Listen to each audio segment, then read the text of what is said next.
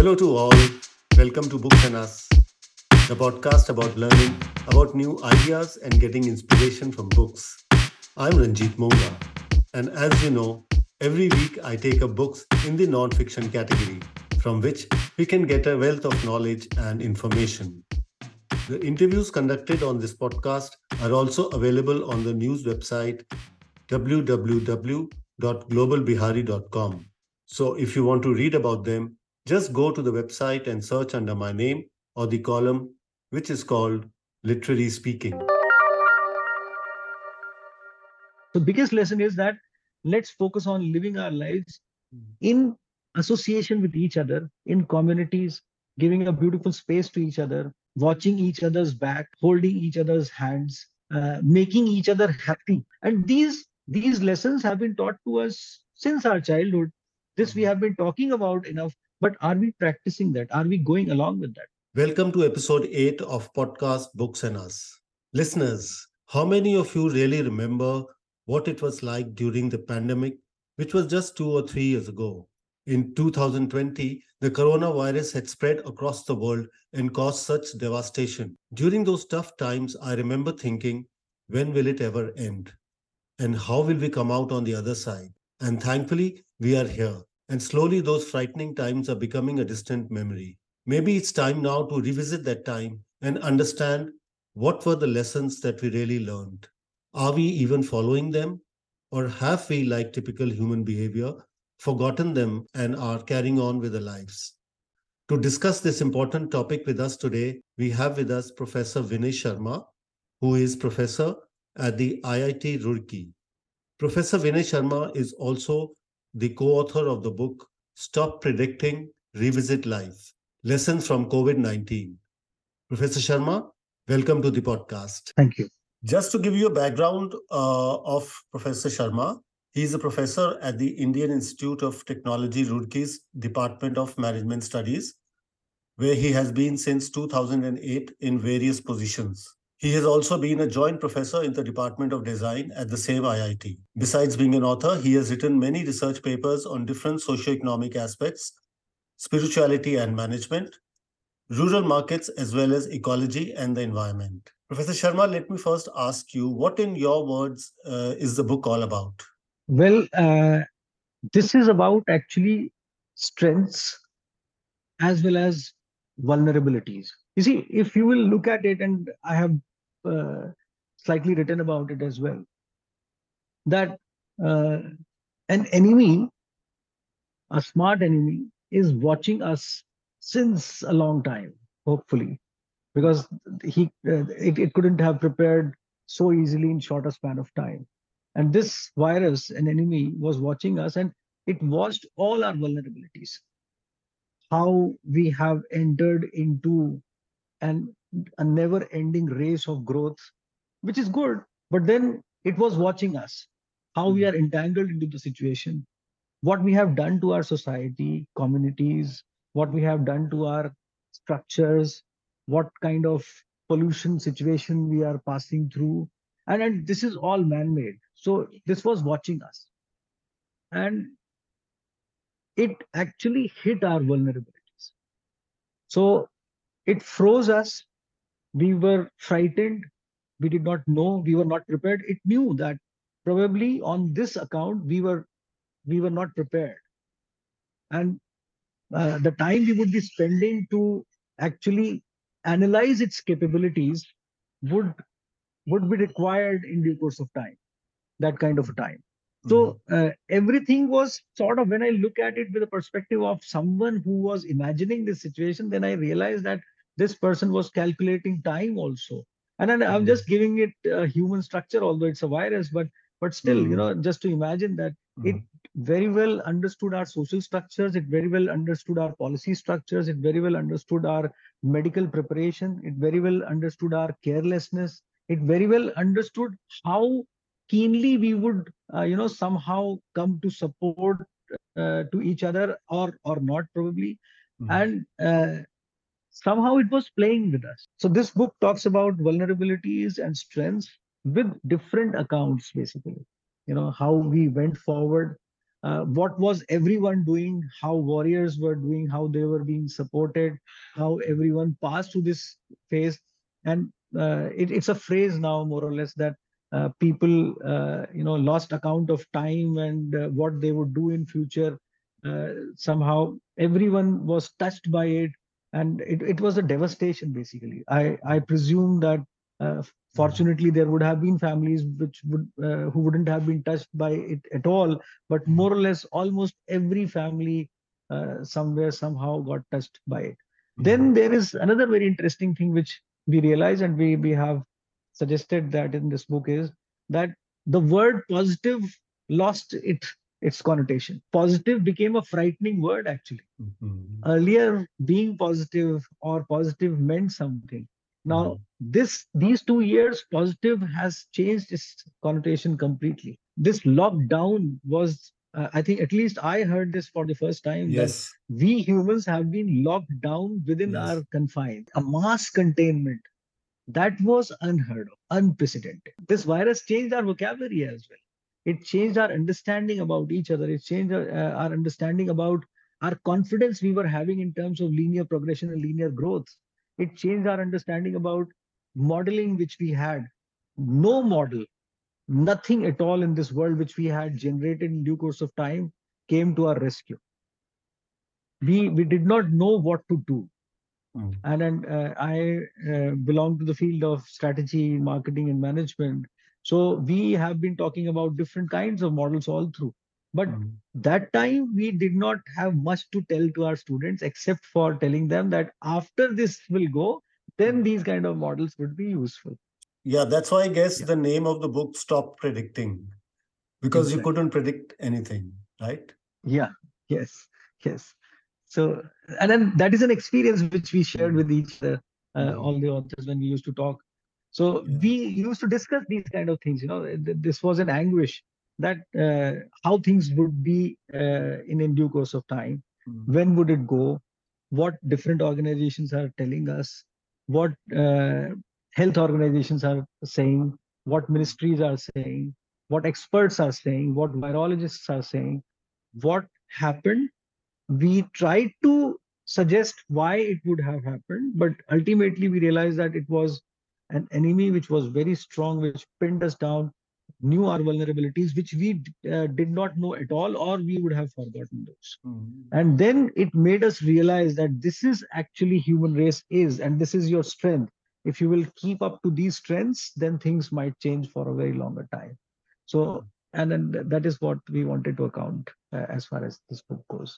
Okay, the book itself is written by three other authors: Himanshu Shekhar Mishra, senior editor with NDTV; Dr. Rabindranath Bhattacharya, professor of political science, University of Burdwan; and Sanjeev Kumar Mahajan, professor of public administration at Himachal Pradesh University, Shimla. The book has several perspectives, right?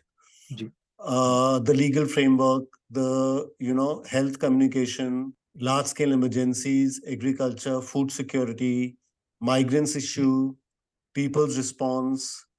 So, what do you think were the lessons, or would you rather look at the larger lessons about life? We belong to different fields Mm, and we have different areas of interest, and definitely we were putting that angle with a common chord, and we wanted to put a picture in front of the readers with reference to those understandings which we have been dwelling upon. okay. And while suggesting that, we wanted to identify strengths and vulnerabilities with those Mm, within those areas of expertise. mm, So, for example, if you would realize that the placement of chapters is also like that. mm, We start with expect everything, it's war. So we wanted to focus upon that. While we are we so much cannot predict, we must stop predicting and live life. mm, On the other side, we must expect everything because a war is going on. Because mm, until unless we pass through this war successfully, we might not be able to even rejuvenate things, basically. mm, So we have to do that. So that is how we started. And mm, then Professor Mahajan talked about Indian federalism, because somehow everything had to be done between the central government and the state governments, and implementation had to be done at the state levels. and somehow, so he was looking at this kind of a picture from both the ends. His area of interest definitely matches that, and he was taking interest in that, and he was putting up a picture how things should go around, and how this coherence would bring larger results, which is the call of the day. So that is what he talked about. And then when we are talking of this kind of a correlation, then I pitched in with the perspective of leadership. And when I was talking about leadership, I realized that leadership at the larger level, leadership at the state level, leadership at the national level, then I realized that leadership is being exemplified almost at almost every level. Even at in my institution, the leadership was focusing upon how to run this institution best without the students on campus. And we had so many practical questions associated with that, that how would we be running labs virtually, how we would be delivering virtually, and how would we try to not to cut off the time of students and waste their time so much, so that that portion should not be eliminated from their lives. So our leadership was focused upon that, and somehow, so leadership at every level came into my view when I was thinking in terms of leadership at the health level, scientific level. People are trying to find the solution to, as far as this problem goes. Vaccines have been developed, and they were working upon that, and they had a time constraint. They were highly pressurized on that. Police leadership had to maintain law and order despite of the fact that everything was going haywire. So they had to maintain law and order also. They had to keep up the pace of whatever is going on. So this is then defense forces. They were had they had different kinds of questions. Soldiers also are vulnerable as far as virus goes. So every at very confined level, also at a very larger level, also leadership questions were there, and coherence of all the leadership spheres were also there.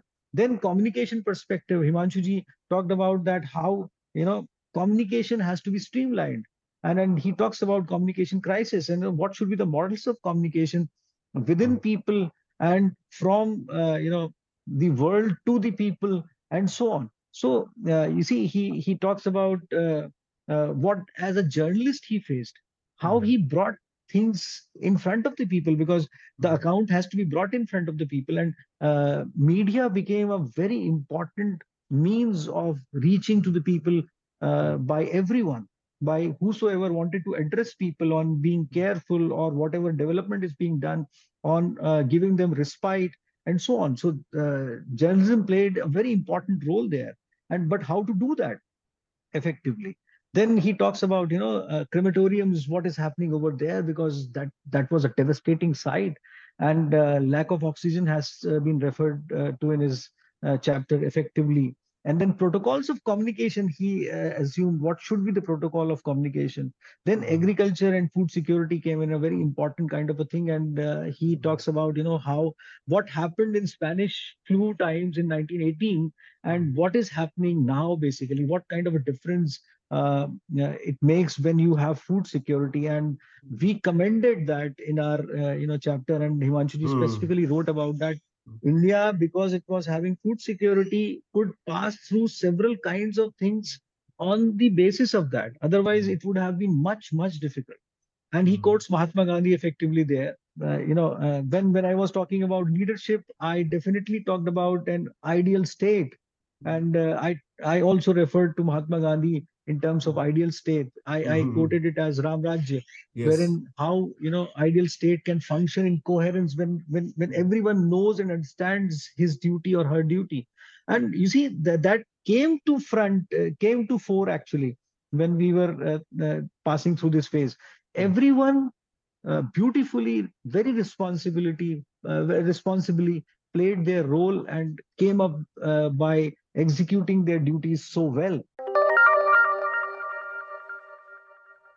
So, what would you say were the specific lessons we need to learn from the COVID-19?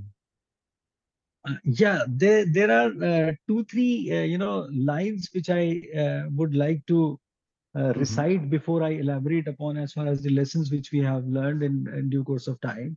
and I wrote these, few lines. So when we started focusing upon why we are saying stop predicting, so we realized that time actually gives us several lessons. It never waits for us to absorb those lessons. It is our duty to focus upon that. It is our duty to think about those.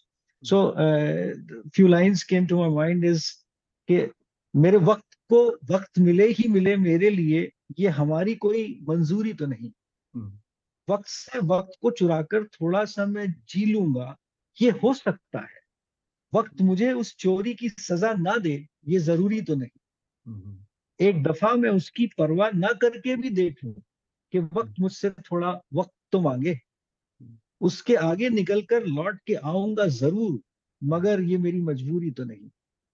So somehow, there are several aspects to it.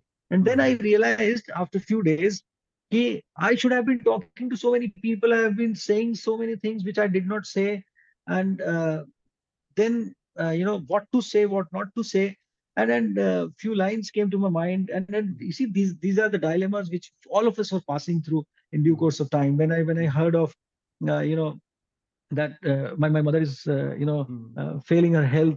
It was 10 months I couldn't see her. So I one fine morning I was taking online class, and I just started. I went off and drove alone to Lucknow from this place, and drove continuously for 10 hours without breaking the journey anywhere, because I never wanted to board off the vehicle anywhere. And straight away reached to her, and then I was wearing a mask, and then she said, "Can you put off this mask?" I said, "COVID is all over there, bully. It doesn't matter. I just wanted to see you." So those kind of experiences then made me write कि कहूँ कि ना कहूँ सवाल ही गलत है, क्या कहूँ क्यों कहूँ मलाल ही गलत है, वक्त ठहरता थोड़ा सा तो मैं भी इंतजार कर लेता, वो गुजर जाएगा और मैं रहूंगा यही, ये ख्याल ही गलत है. As far as the biggest lesson is that we must live our lives. And somehow, this came to my mind is खुशी से खुशी को मांग कर तो देखो, बड़ी खुशियां हैं हर खुशी के पास, ये छोटी छोटी सी दीवारें गुरूर और वहम की लांग कर तो देखो, बड़ी जिंदगी है उधर जिंदगी के पास. Life at that time taught us these things to get over these Exactly. petty things. Yes. Exactly. The biggest lesson is that somehow, if you will, me and you, both of us, we start wondering on that how did we spend last 15, 20 years of our lives. We would have so much to say about, as far as professional understanding, as well as these several kinds of experiences, and how many people we met, and several kinds of achievements which people make. But then living life, if someone talks about how did you live your life, then what would we say, how we would summarize? And that question is very perplexing. So that is why we have been predicting, we have been focusing upon models, we have been following those models, we have been growing, and it's a very good, brilliant growth story, and we are also part of that story. But have we lived our life? And this brought us to abrupt stop. We stopped predicting, and then we started thinking in terms of living our lives. So biggest lesson is that let's focus on living our lives in association with each other, in communities, giving a beautiful space to each other, uh, watching each other's back, holding each other's hands, making each other happy. You see, that is a very big deal. And a saint told me once, I said that you spend so many years in Himalayas, away from your home. How could you do that? So he said, Ki, I had few other, fellow saints who were staying nearby in different smaller huts. He said we used to make each other laugh at least 10, 15 minutes a day, and that was enough. So I suddenly realized that, are we doing that? Are we making each other laugh even for 10 minutes in whole of the day?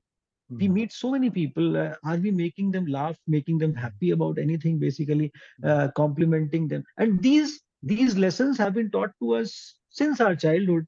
This we have been talking about enough, but are we practicing that? Are we going along with that?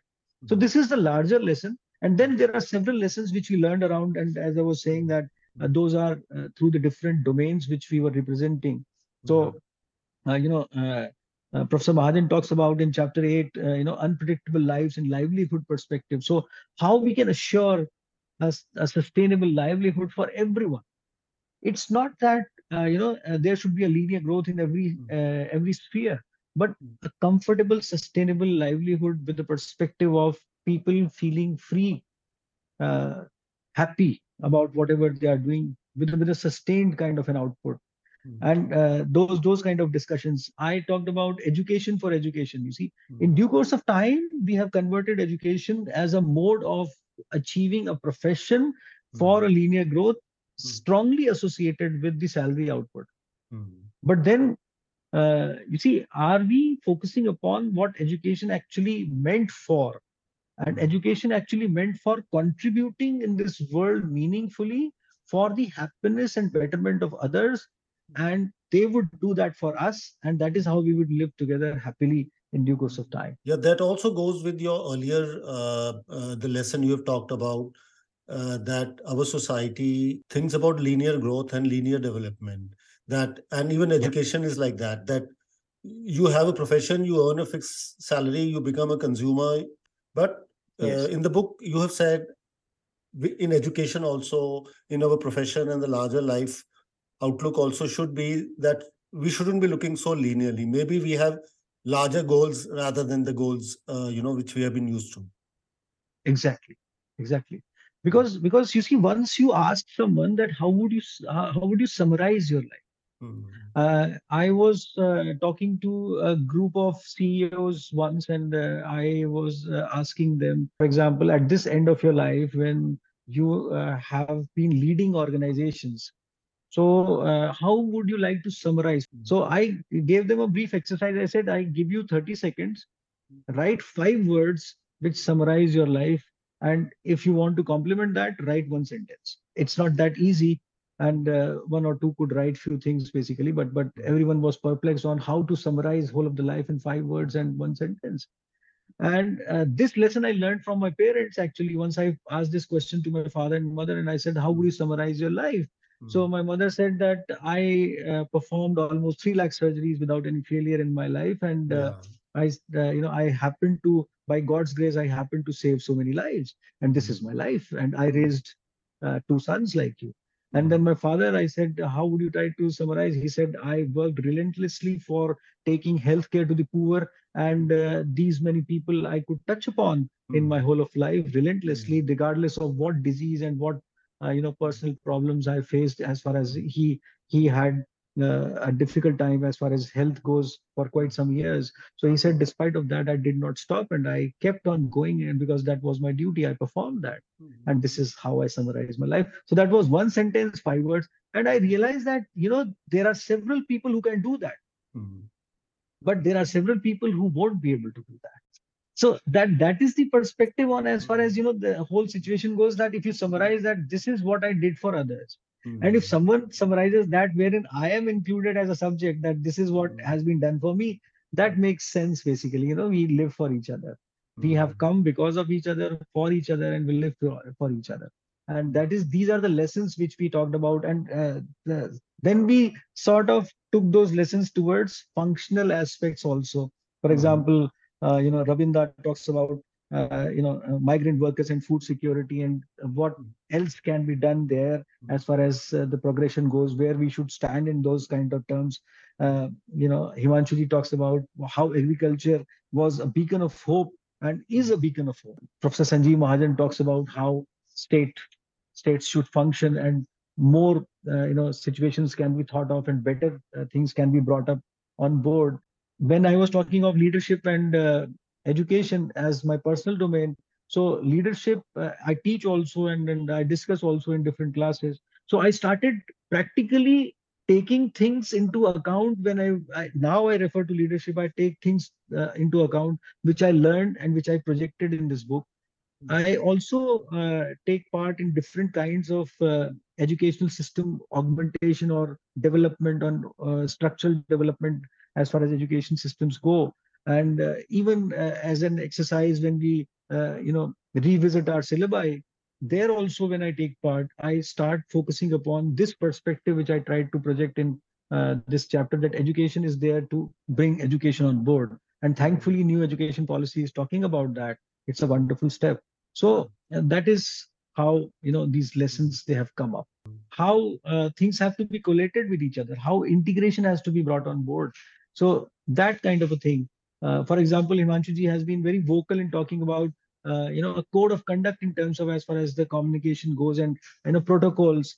And he even talks about disaster code of conduct, which has been talked about in definite spheres, as far as government is working very hard on that. So disaster communication. So those kind of things we are focusing upon, and we are very strongly projecting those as future part of our general sphere. But then that has to be that is response kind of a function. But then we also wanted to talk about that this should be somehow uh, you know subject to, if required, we Mhm. should start eliminating the requirement of all these kind of things, somehow revisiting everything. Mhm. And that was a practical lesson we learned, all of us. It was an abrupt stop. And then data also says so. Data says that pollution levels, they fell down. Not so much required transportation, it got down Mhm. basically. Mhm. Unrequired tourism also got down. Mhm. There was a time when people started saying that I could see a clear sky, I could see water getting rejuvenated. Uh, uh, from the IIT side, I have been very fortunate to work with several kinds of projects, and one of the projects was Ganga River Basin Environment Management Plan, wherein I was a small part of it. So there we talked about so much in terms of how to rejuvenate our rivers, especially Gangaji. And here we are. You see, when we stopped, things started rejuvenating by themselves in due course of time. So So, nature was telling us basically to stop where you are for and take stock of what's happening. that is a brilliant lesson which we learned, that redundancies can be eliminated. Things which are not so much required can be eliminated, and that is how we should be looking at life basically. Mm. So you see, if you don't have to travel anywhere for meeting people, talking to people, why should we do that? And this is an important lesson we learned.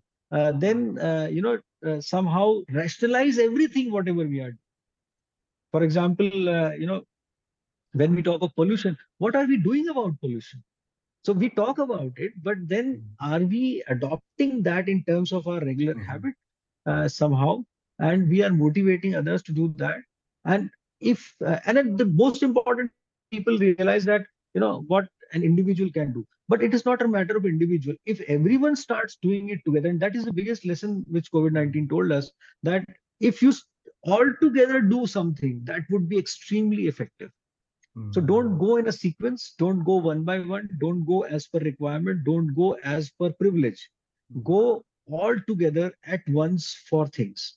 And that is precisely what we have learned Mhm. uh, as far as this situation goes.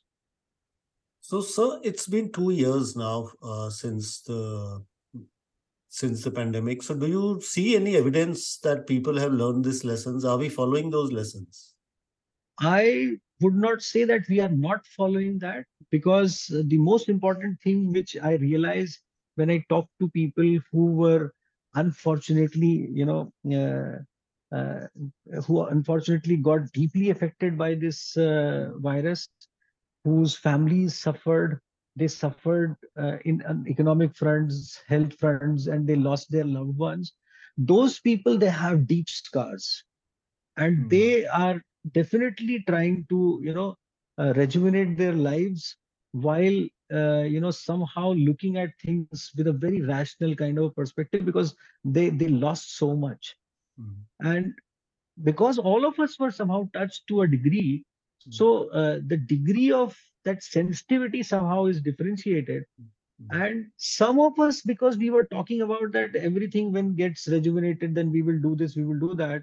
So we started focusing upon that kind of a sphere which we were waiting for. Mm. So, for example, people started talking that tourism flared because everyone wanted to get out somehow.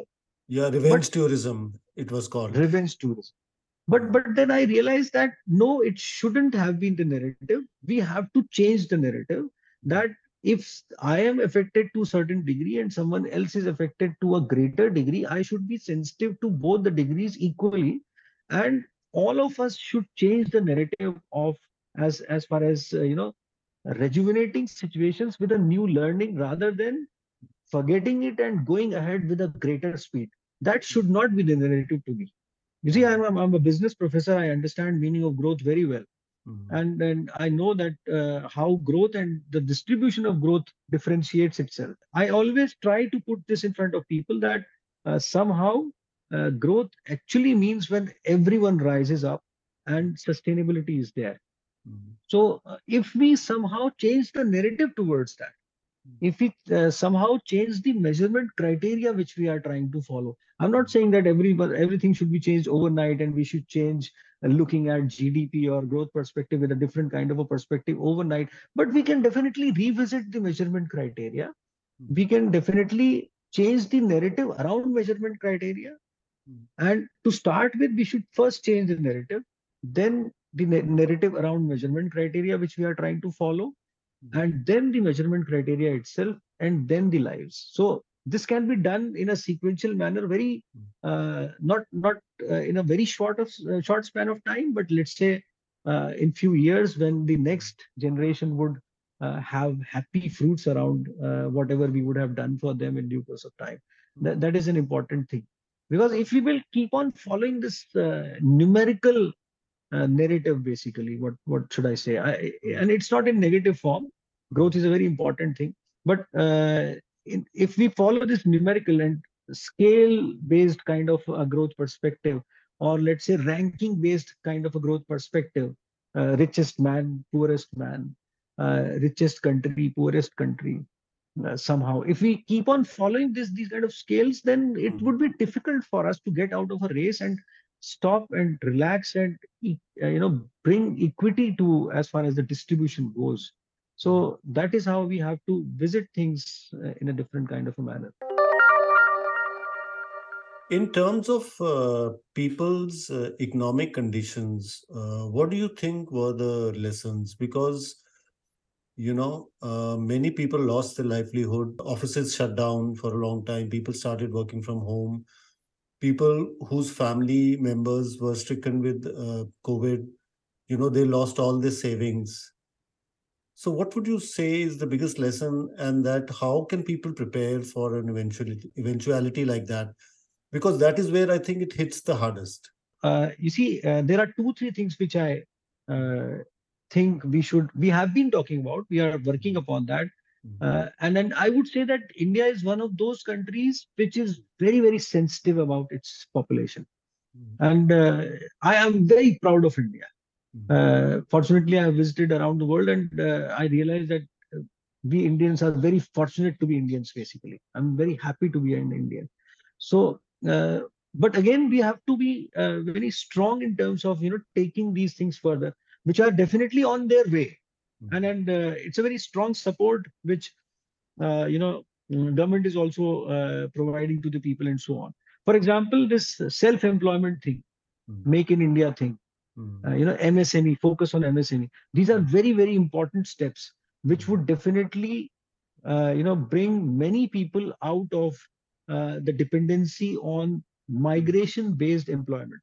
mm, And then wherever the workforce should go, those people also would be thinking in terms of spreading their production or mm, value chains so that they can take the advantage of the skills wherever they are. So today we must develop or revisit the systems wherein uh, migration should not be there at mm, large, and mm, people should get larger employment opportunities mm. wherever they are in terms of self-employment or Mm. employment otherwise. Because Ye- the hardest part was that so many people they lost their employment in due course of time. Then there is social security. mm, uh, our insurance system is working very well. Government, as I said, that we have talked about agriculture as a beacon of hope. So India was highly sustainable in terms of as far as food security goes. But then, uh, you see somehow uh, further social security. mm, Uh, wherein we can support people who are more vulnerable in terms of health, in terms of education, in terms of food security, which is definitely at the brighter side, much brighter side. And then in terms of, as far as not requiring, to migrate somehow from their confines, or wherever they love to stay, their homes basically, in their own areas, in beautiful parts of Himalayas, if they belong to that side, if in southern parts of India. India is a beautiful country. So because as an academician, along with my great colleagues, I have been fortunate enough to do several projects in villages in Himalayas, wherein we went for developing low cost energy through forest bioresidue waste. And that definitely has a potential to contribute into energy sustainability at the household level. Now, if you have sustainable energy source at the household level, which doesn't cost you anything, then if you try to go around that, your cost of living would be much lesser. Then there would be other things to worry about, but not sustaining your lives as far as at your in your own villages go. And that can generate livelihood also for you, because that you can sell also to someone, and then that proceeds can help you in sustaining your life in different matters. Today we are a very well connected country with the help of lot of flow of, in terms of internet technologies go. So through that we can focus upon developing an educational sphere for everyone. For example, if I am talking to someone, that can be heard by anyone, and that is what National Portal for Technology Enabled Learning and SWAYAM they have done. It's the largest portal in this world at this moment, when education is being floated at that level. So that can be percolated further. And then there are several facilities which can pass on through the uh, the deepest part of the country, as far as healthcare goes, as far as telemedicine systems go, and so on. So these kind of things definitely can be brought in to further strengthen the system. I would be most happy individually, and this is very personal thought of mine as an academician, and as per my understanding of how things should be, that if somehow I have a freedom of staying wherever I wish to, especially people love to stay near their homes. That is everyone's desire. So if I have that kind of a freedom, and to earn respectable living around that, and live my life happily near to my near and dear ones, that would be the best part if we can achieve that. And that is a dream which must come true, and I hope so. Yeah, I mean, that's interesting, the way you've put it, that if you supply everything to people wherever they are, near their homes, then they won't have to migrate. But of course, there is a larger, issue of people's aspirations. When they see large cities with so much infrastructure, they just want to migrate. And so that's what you were saying earlier, that one must reevaluate one's life and see that what is it that we want to sum up our life into, and reevaluate our trajectory. Exactly. And Mm, then that somehow can be done if we try to project an overall experience in front of people. You see, it's such a important kind of a research which has been conducted by several psychologists and economists around the world. And I quote Daniel Kahneman here, who has written a specific chapter on this subject in his book Thinking Fast and Slow, wherein he talks about that humans, they remember peaks of pain and pleasure, and then they create memories around those memories.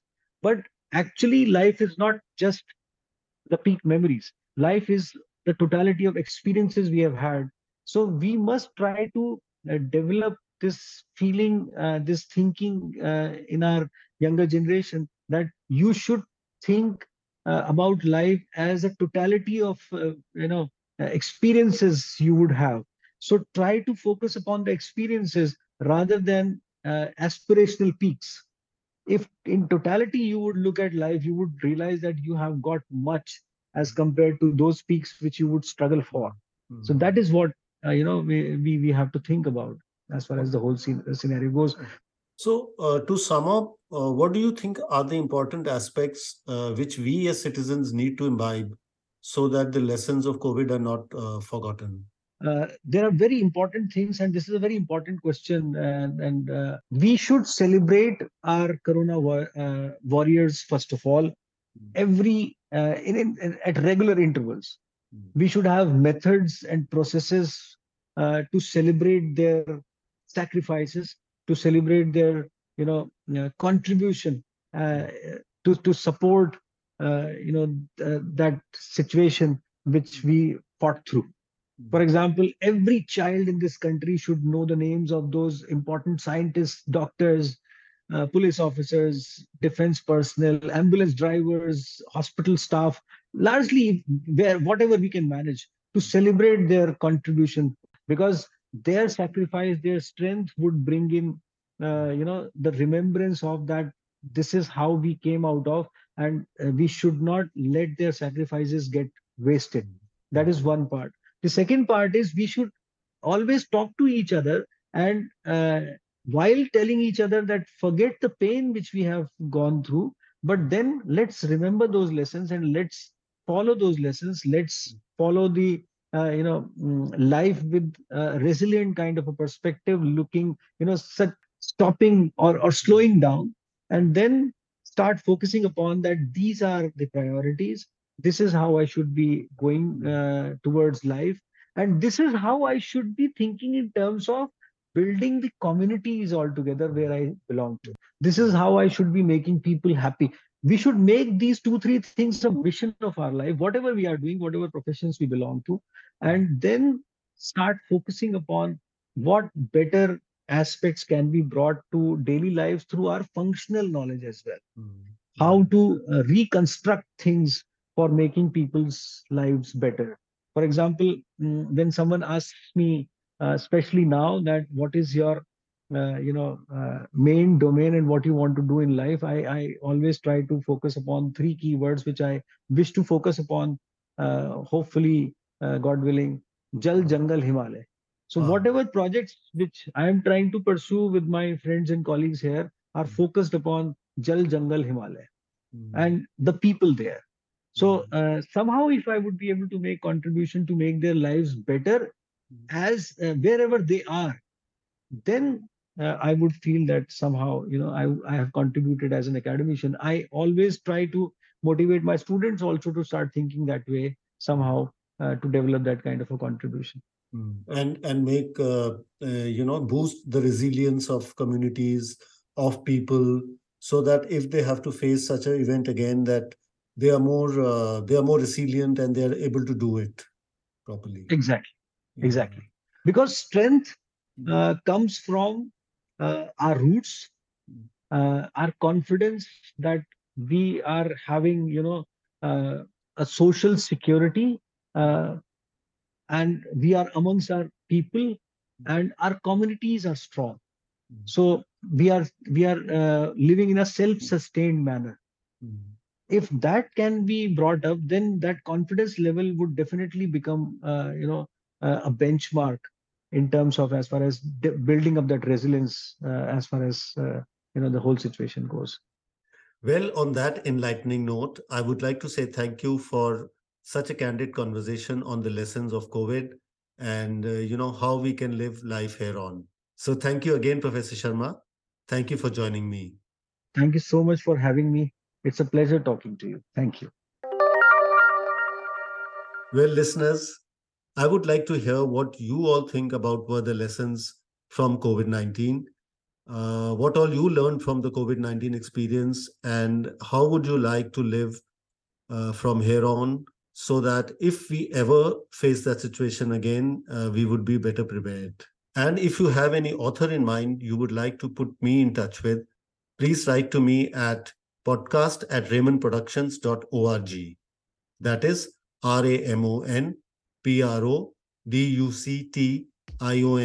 RAMONPRODUCTIONS.org. So that's all for today, listeners. Hope you keep listening. Thank you, goodbye, and take care.